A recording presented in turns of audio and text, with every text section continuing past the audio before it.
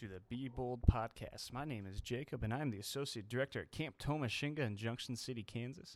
And usually, across the table would be sitting Pastor Liz Kosher from First Lutheran in Manhattan. But sadly, she is out of town, so you just get me. This podcast is in partnership with the Central State Senate of the ELCA and Camp Tomashinga. Here on the Be Bold podcast, we take a look at how God is active in our lives through the gifts he has given us. With the acronym BOLD, Begin, Own, Learn, and Do. We take a look at where our journey begins, who helped us own the gifts that we have, how did we learn to best use those gifts, and what are we doing with them now? Each episode, we have a guest with us who shares their story of using God's gifts to serve those around them. And today we have the wonderful Amanda Schwabauer. Amanda is a teacher in the Blue Valley School District in Johnson County, Kansas. So why don't we sit back and take a listen. Enjoy. Hello, we are here with Amanda Schwabauer. Hello. Coming to you live from Overland Park, Kansas. Amanda, thanks for being with us today. Yeah, of course. Amanda is a teacher here in Johnson County. What school are you at? Yep, I'm at Cedar Hills Elementary. I teach 4th grade out there, so Awesome. in the Blue Valley School District. How long have you been doing that? This is my 2nd year. Second year only? Yep, still fresh. Is it off to a good start? Oh, it is. It's going well so far. 2nd year is always better than the 1st year, so we're What's going the strong. biggest difference between year 1 and 2?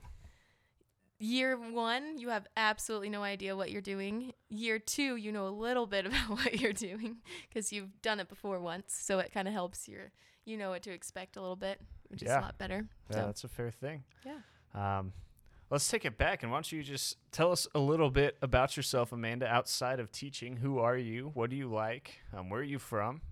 Yeah, so I'm from Kansas City. I grew up here in Overland Park, went through the Shawnee Mission School District, Shawnee Mission South, grew up going to Holy Cross Lutheran Church, and then I went off to K-State, where I got my education degree, and then I came back here where I got the job in Blue Valley School District, and now I decided I'm currently going also now to Holy Cross Lutheran Church too. So That's awesome. Kind of came back to where I am from. Yeah, full circle. That's a cool thing. Yeah.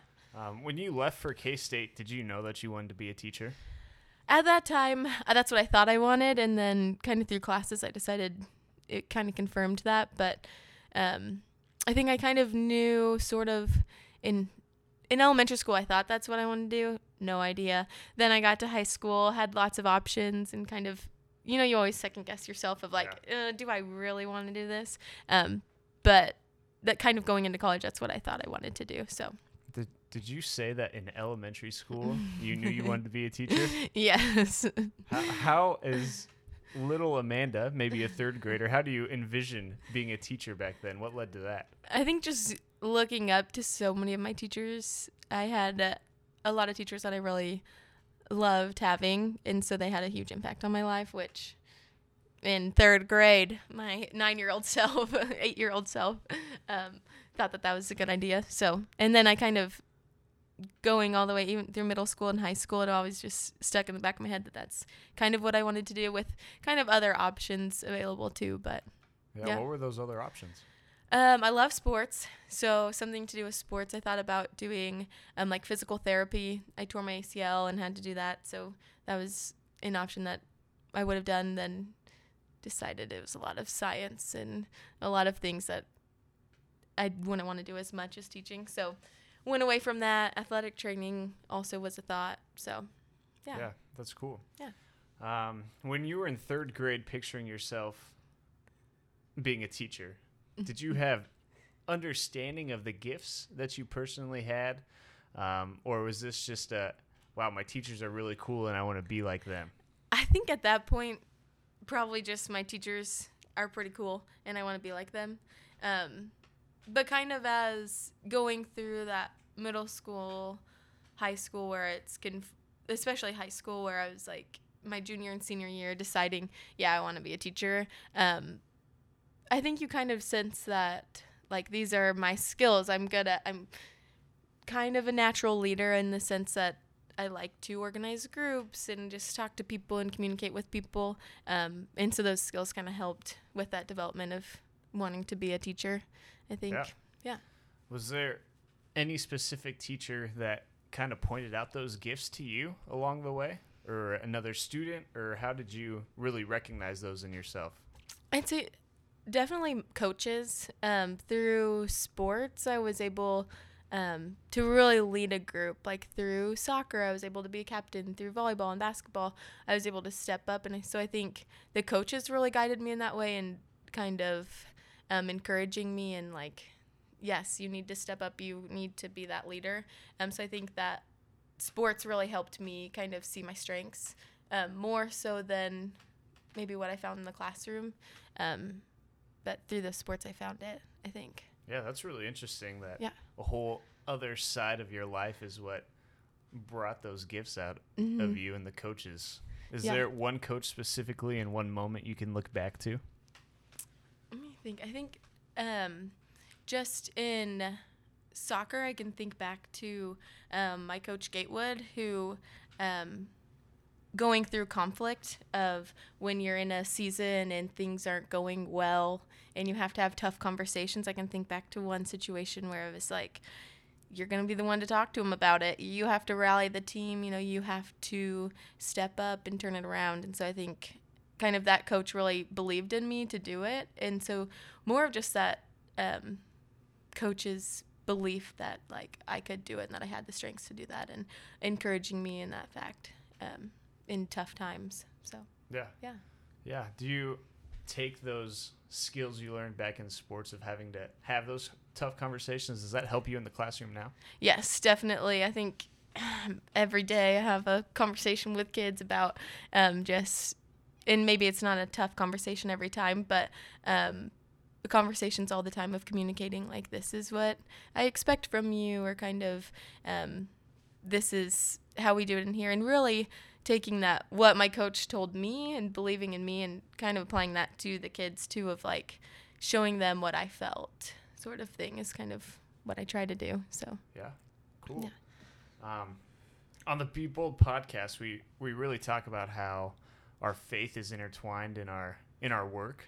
Where do you see your faith in action as a teacher?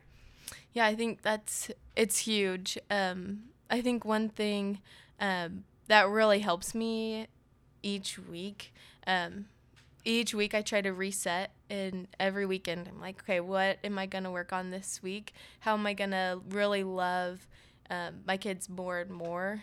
And I think just thinking, you know, they might not always deserve it, and they might do things that are wrong, and they might frustrate me and make me want to pull my hair out. But I don't deserve the love that I get either. And so I think just that love, and we were just talking about this yesterday at Holy Cross, that agape love of like that godly love that really we don't deserve it either, but yet God still loves us and still died for us to forgive our sins. So I think sharing that with our kids of like, no matter how frustrating they are to me, I still can have that patience to really calm down and just teach them those lessons and how to get through it. So I think it has a huge part in it. Whether now I'm telling them directly, I'm in a public school, so I can't necessarily share exactly what I believe in God and Jesus and all of that, but I think that I don't have to really show them my faith, that I can show them through my actions and through my words. So yeah. You definitely hit me with those goosebumps of the Holy Spirit over here. That's really cool to hear, Amanda. Thanks for what you do. Yeah. I'm going to put you on the spot. What is the one thing this week that you're going to work on for yourself? Have you thought about that on this extended weekend? Yes, I have. Yesterday I was thinking about this. And this week it's a specific student that I can't share about, but just a specific student that I need to reach, to really notice each and every day, to do a better job of encouraging them and building their confidence, and just making sure that I am there for them 100%, that this particular student is going through a lot, and oftentimes I need more patience with this student. So this week my goal is to have that patience with that child and really support them in every way that I can. So having my goal is to have a conversation with them at the beginning of each day and at the end of each day to follow up and really talk to them and just kind of make a point of letting them know that I care. So, That's really cool. So you have the same kids all day long? Yes. I have 26 kids, so 26 fourth graders or 10. So I have them all day long. So I teach every subject: math, reading, writing, social studies, and science. So we do that all day long, all year. It's a great time, yeah. Do you have a favorite subject to teach them? I love to teach math. It's just that was my favorite subject growing up, and so I like teaching math.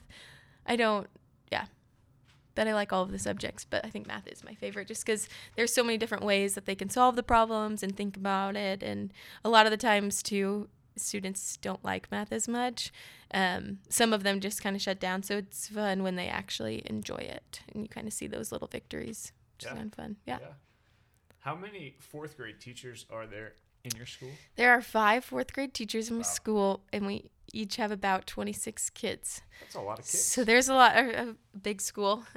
We have about 125 in our grade. Wow. So lots of students. Wow. Yeah. What's the community like between the 5 of you fourth grade teachers? Is it tight? Do you guys talk about your goals and what you want to do each week, that kind of thing? I haven't shared with them that I have goals each week, but I would say that we have a fairly close relationship. We'll sometimes hang out outside of school, but I think we have it's a really strong working relationship, and we all respect each other. There's a first-year teacher, and then I'm a second-year teacher, and the other 3 have been there for a little while. And so I think even though they're older and have been there and know, kind of have that knowledge of being there just for a long time, they still respect us and kind of let us share what we're doing. So that's good. Awesome, do they still act as mentors? Yes. In a way? Yes, definitely. I think they definitely mentor me. I try to help the first year teacher of, this is what I went through last year. You can do it. But yeah, they're definitely mentors to us, which is awesome. That's awesome. Mm-hmm. Is there anything you would say to a student coming out of high school, trying to figure out what they want to do with their lives? If you could give them one piece of advice moving forward, what would you tell them? Yeah, I think coming out of high school is a hard time because you have the world in front of you of like, I can choose whatever I want to do, and my parents aren't here, so I can do whatever I want. So I think it's important just as you're going into college to kind of explore, what do I want? Kind of take the chance to see, okay, maybe I didn't grow up doing this, or maybe I had something different, because I think it's important for you to really understand it for yourself, and really find out who you are and what you want to do. So really taking that time to reflect and kind of just enjoy that time and think about it, and not try to get too caught up on, I have to decide now what I want to do for the rest of my life, because you don't. So I think that's really important, to just kind of take that time to slow down and just enjoy and really explore different opportunities. So yeah. Well, thanks for what you do. Thank you for being role models to our youth and the future of our community. It's an awesome thing of you, way to use your gifts in a good way. And thanks for joining us here on this podcast, Amanda. Yeah, you're welcome. Thanks for having me.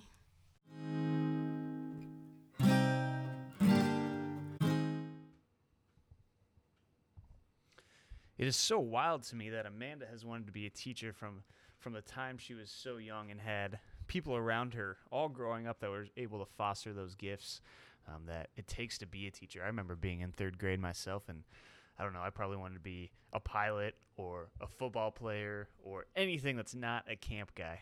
So it's just really cool to hear that story of somebody wanting to grow up from 3rd grade all the way on, just because of those role models she saw in the classroom. But what really sticks out to me about the story Amanda shared is the way that she lives her life.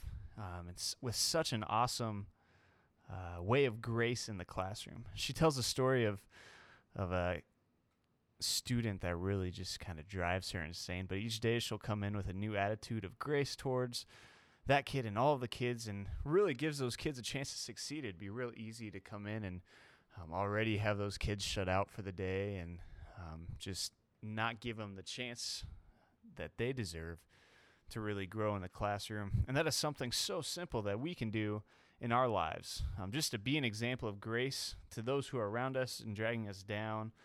Forgiveness, just as God has forgiven us.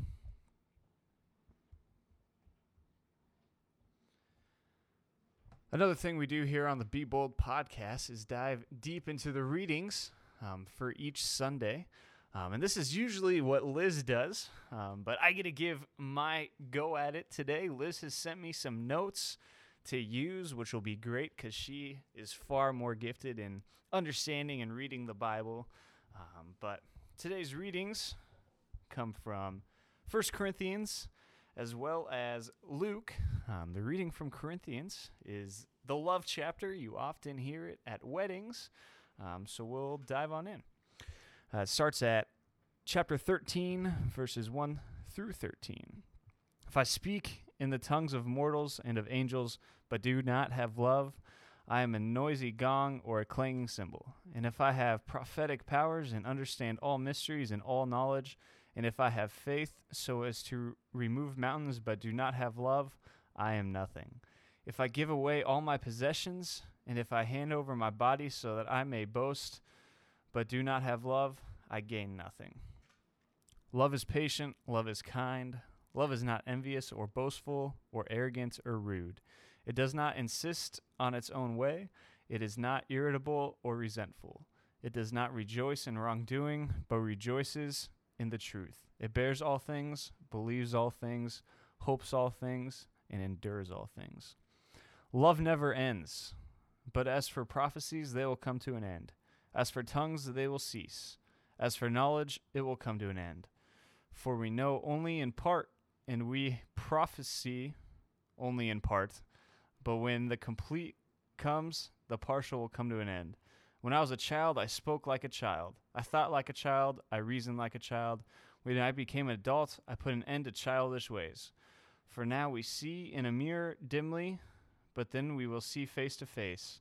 Now I know only in part, then I will know fully, even as I have been fully known. And now faith, hope, and love abide, these three, and the greatest of these is love. And the reading from Luke comes from chapter 4, verses 21 through 30. Then he began to say to them, "Today the scripture has been fulfilled in your hearing." All spoke well of him and were so amazed at the gracious words that came out of his mouth. They said, "Is not this Joseph's son?" He said to them, "Doubtless you will quote me to this proverb, 'Doctor, cure yourself,' and you will say, 'Do here also in your hometown the things that we have heard you did at Capernaum.' And he said, 'Truly I tell you, no prophet is accepted in the prophet's hometown. But the truth is, there were many widows in Israel at the time of Elijah, when the heaven was shut up 3 years and 6 months, and there was severe famine all over the land. Yet Elijah was sent to none of them except a widow, Zarephath in Sidon. There were also many lepers in Israel in the time of prophet Elisha, and none of them were cleansed except Naaman in Syria. When they heard this, and all the synagogues were filled with rage, they got up, drove him out of town, and led him to the brow on the hill on which their town was built, so that they might hurl him off the cliff. But he passed through the midst of them and went on his way. First of all, I just want to give a shout out to Liz for reading those so good every time. But let's dive into it. These readings came from the Revised Common Lectionary for the fourth Sunday after Epiphany. And the writers of our scriptures must have known that this church thing was going to be tough. Loving one another in the church, truly loving one another, was not going to be an easy feat for the disciples. Our job here on the Be Bold podcast is to examine the lives of disciples in our church today and ask how the story of Scripture weaves together the story of vocation. When reading the gospel lesson today, I realized that Jesus himself had his own journey of vocational discernment, and there were parts of that journey that were a struggle. This isn't a perfect comparison to our scripture, but when I read the gospel, I pictured Jesus as this enthusiastic college kid who's been spending a semester having his mind opened by great classes and challenged by awesome teachers. Then on Thanksgiving break, he has come back home, and he has the proverbial college kid experience, arguing with your family around the dinner table about politics and religion. Jesus realizes that the place he grew up, the place he called home, was no longer a place he could accept things without question. He probably realized that he was the one who had grown and changed. I know when I experienced this myself, I grieved because I no longer had the exact same values and beliefs as the people I loved. Now I give thanks because my family and I are still close despite differences in beliefs. And I'm thankful they didn't try to run me off a cliff like Jesus' crowd did. But sometimes a vocational journey makes you question where you came from and challenges the assumptions you once held dear. Vocational journeys often take you, and probably should take you, to new places. But this can mean letting go of something from your past. I find this especially applicable when working with older kids and young adults. They start to feel guilty when their parents' dreams and their own dreams begin to diverge. They start asking questions about their faith that they never had before or were never able to. Jesus most likely had a moment of grief that day in the synagogue when his hometown did not accept him, but he found a community of disciples that supported him in his vocational path. Of course, we cannot ignore in the scripture that Jesus was giving his listeners some hard lessons. It is a good reminder that the life of a disciple, the life of faith, isn't always easy or popular. Disciples must sometimes name truths that people don't want to hear. Paul knew his audience in his first letter to the Corinthians was going through the difficulties of being this new church of disciples. So we get this incredibly beautiful but difficult lesson of love. While we often hear this reading in the context of a wedding, celebrating the romantic love between two people, Paul meant for his church to hear this lesson that loving one another, truly loving one another, was not an easy thing. He is reminding his disciples that the work they are doing is most fully realized when it is done in the spirit of love. And not just any kind of love. This is the real, deep, messy kind of love. The unconditional love that God shows to us. It is disciples grown and sown in love above all else that builds the church. Paul knew that the disciples weren't always going to have it easy. After all, Jesus himself got run out of town. But Paul does equip the disciples with the stuff that matters, knowing that love for one another is the mortar that builds our church. So we as the church continue to nurture our disciples. We remember that the mark of a disciple is love above all else. Above Sunday school lessons or spectacular choir performances or balanced budgets or whatever other ministry markers we might get hung up on. So our challenge to you this week is to think of a young disciple you know. Maybe it's your child or a niece or nephew, maybe a teacher or a pastor. And think about the values you have in common and some places that you might be different. And rather than try to resolve those differences, simply seek to understand that person with a heart of love. Thank you, Pastor Liz, for those words. This was another great episode of the Be Bold podcast. I look forward to having Liz back across the table. Tell your friends about the podcast. You can find us on our Facebook page, Camp Tomashinga, or on our website, tomashinga.com. And as it is now February, start to think about registering your camper for camp. We have camps for ages 1st grade through 12th grade, service camps, day camps, camps here on site, all of which for your youth to participate in. We would love to see you guys this summer. That's another registration you can find on tomashinga.com. And until then, enjoy some beautiful weather after this polar vortex, and see you next week.